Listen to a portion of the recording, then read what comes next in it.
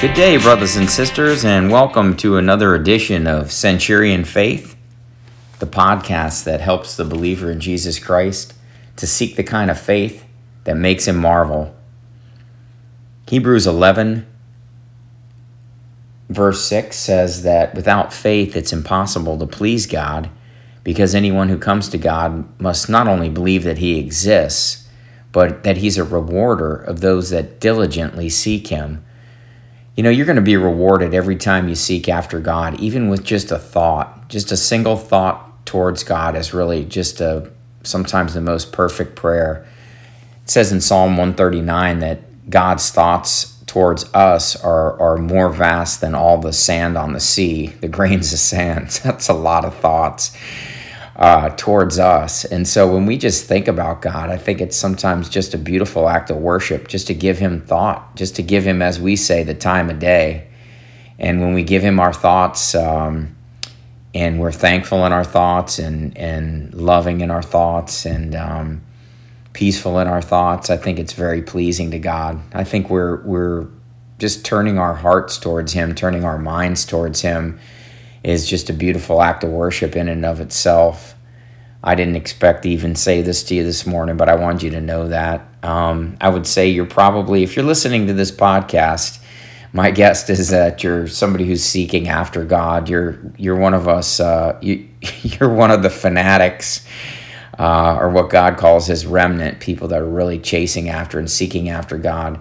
And the one thing he showed me this morning is that when we seek after him, we certainly don't have to be perfect in what we're discovering and finding. Matter of fact, we're wrong, but, things I believed in 2 or 3 years ago, I don't believe in today as far as, God's ways and his word and things like that. So we're always learning, always growing, and God's not mad at us if we're in error in our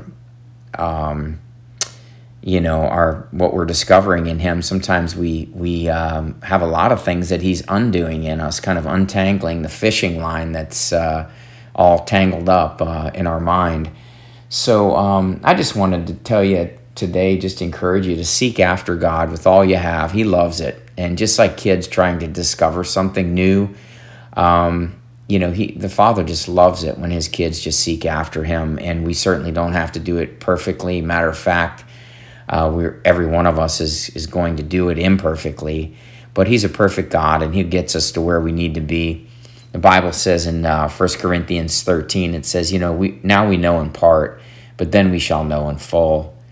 And these three things remain: faith, hope, and love. But the greatest of these is loved.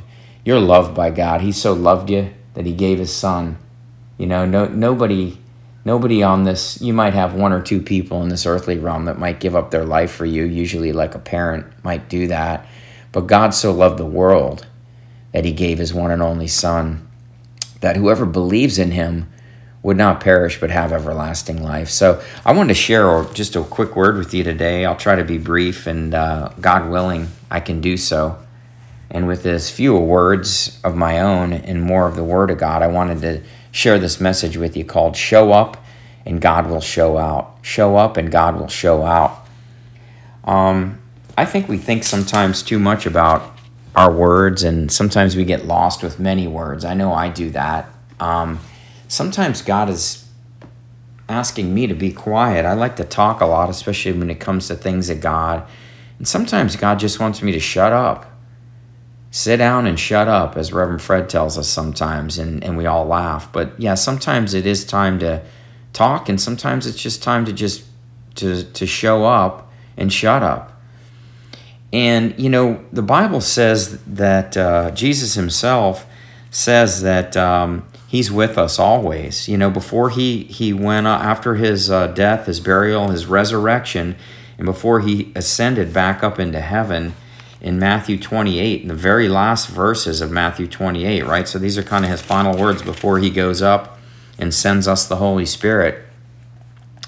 He says, all power, Jesus came and spoke to them. This is in Matthew 28, right at the end. It's the very end of the book of Matthew 28:18. Jesus came and spoke to them, and he speaks to us today by this same word, right? Saying, all power is given to me in heaven and in earth. Go therefore and teach all nations, baptizing them in the name of the Father, and of the Son, and of the Holy Ghost, teaching them to observe all things, whatever I have commanded you. And lo, I am with you always, even to the end of the world. Amen. And so God promises us that He's going to send us His Holy Spirit, which He has for every believer who's put their faith in Christ. They're sealed with the Holy Spirit of promise. And He says, there's one just like me that'll be living in you, and He will lead you and guide you into all truth and remind you of everything that I've said. So we have Christ living in us through the presence of the Holy Spirit.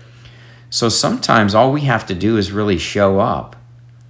We're called to a lot of places. We're invited to places. Jesus was invited to a wedding. We get invited to weddings. Jesus was invited to dinner at religious people's houses. Some of the very people that were coming against Him. He was invited to a lot of sinners' houses too, people that the religious people hated. So He was invited everywhere, and He came when He was invited. Jesus says in Matthew 11:28, "Come to me, all you are weary and burdened, and I'll give you rest. Take my Spirit upon you and learn from me, for I'm gentle and humble in heart, and you can find rest for your souls. For my spirit is easy and my burden is light." His yoke, it says, is easy and His burden is light. So He puts this light yoke on us through the Holy Spirit, leading and guiding us. And a lot of times God just wants us to come to Him and rest. And then once we're rested and ready, we go out and we go and do what He instructs us to do through that gentle leading. And often He's working in other people. The Holy Spirit convicts the world of sin, and the Holy Spirit convicts us of righteousness. He convicts the devil of his judgment, his impending judgment. He knows that he has been defeated, that his days are numbered, and he knows it. And believers in Christ know that. And that's why we can walk today with power and authority and tread on the serpents and the scorpions and all the dirt and the devil. They're all under our feet. We walk in the authority in the name of Jesus Christ and by the shed blood of Christ, which surrounds us, His favor that surrounds us. When we get to knowing who we are in Christ, the devil is no match for us. But if we try to fight him with our flesh, we're no match for him. That's where he operates best. But we're in the spiritual realm. We're at a higher realm, and we're seated with Christ in heavenly places. So really, when you catch a hold of this, that Christ lives in you, Jesus said in John 14:17, he was talking to the disciples, and He certainly speaks to us today, and it's clear in His word that everything that He spoke was eternal. So He's speaking to us today through the same word.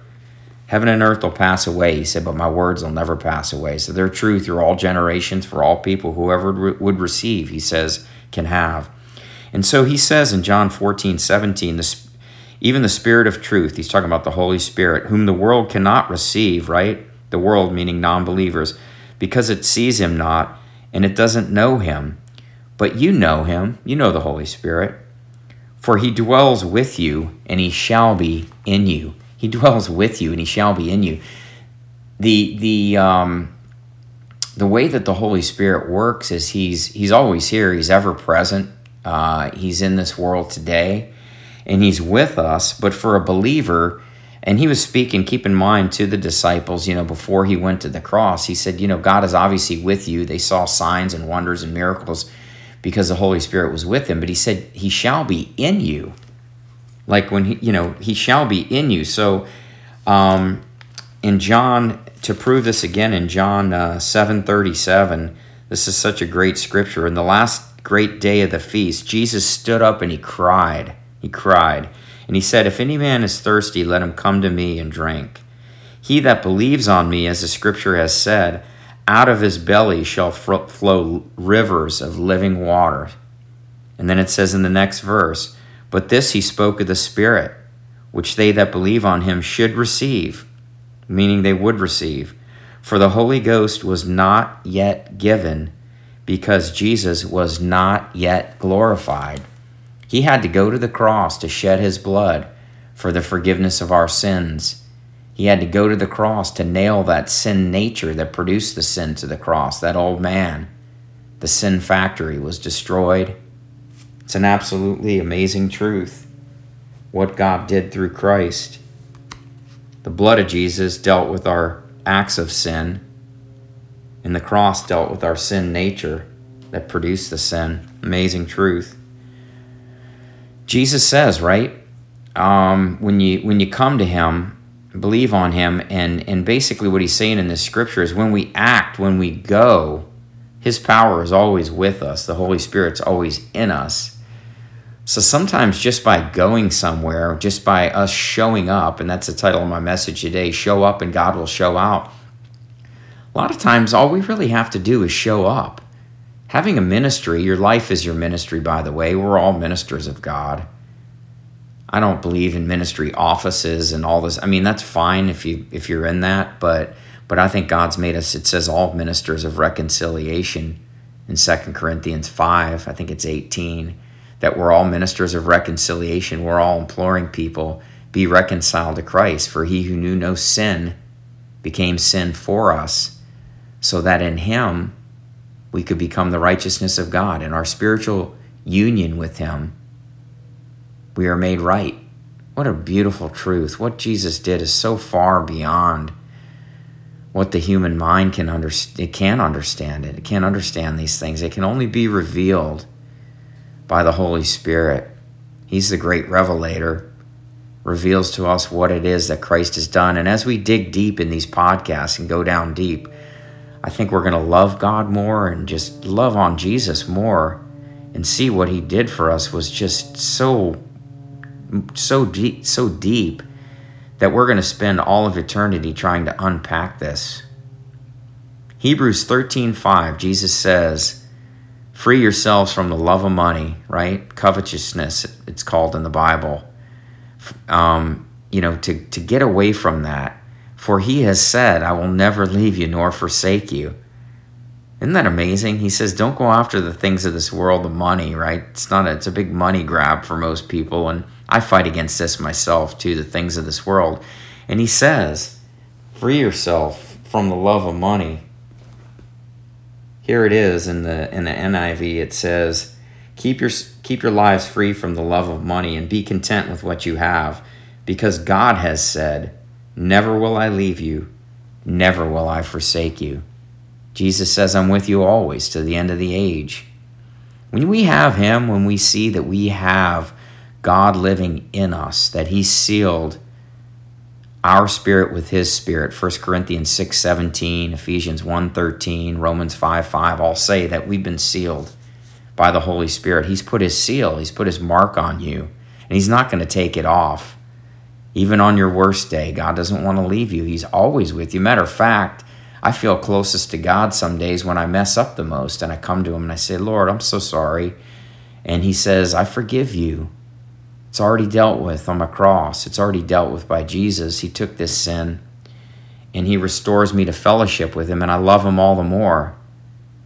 Luke 7:47, Jesus says, this woman, her sins were many, and that's why she's crying these tears, enough tears to wash my feet. He says, she's forgiven much, she loves much.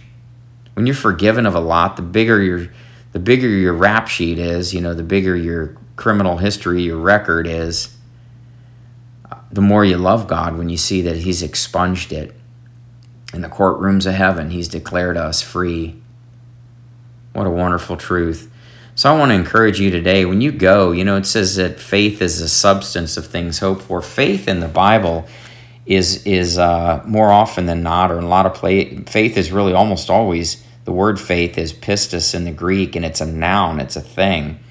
But belief is really from the same word, but it's pisteo, and it's the verb part, the action part. So Jesus says when you come to him, like in Mark 11:22, have faith in God.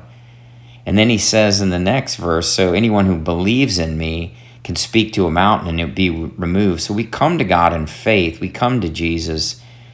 And faith draws us to him. But then belief is when we go out, when we go and we do, when we come. All these one-word commands God gives us. Come to me when you're weary and burdened. Go into all the world, right? Do likewise. When you see what you see Jesus doing in the Bible, do likewise to your fellow man today.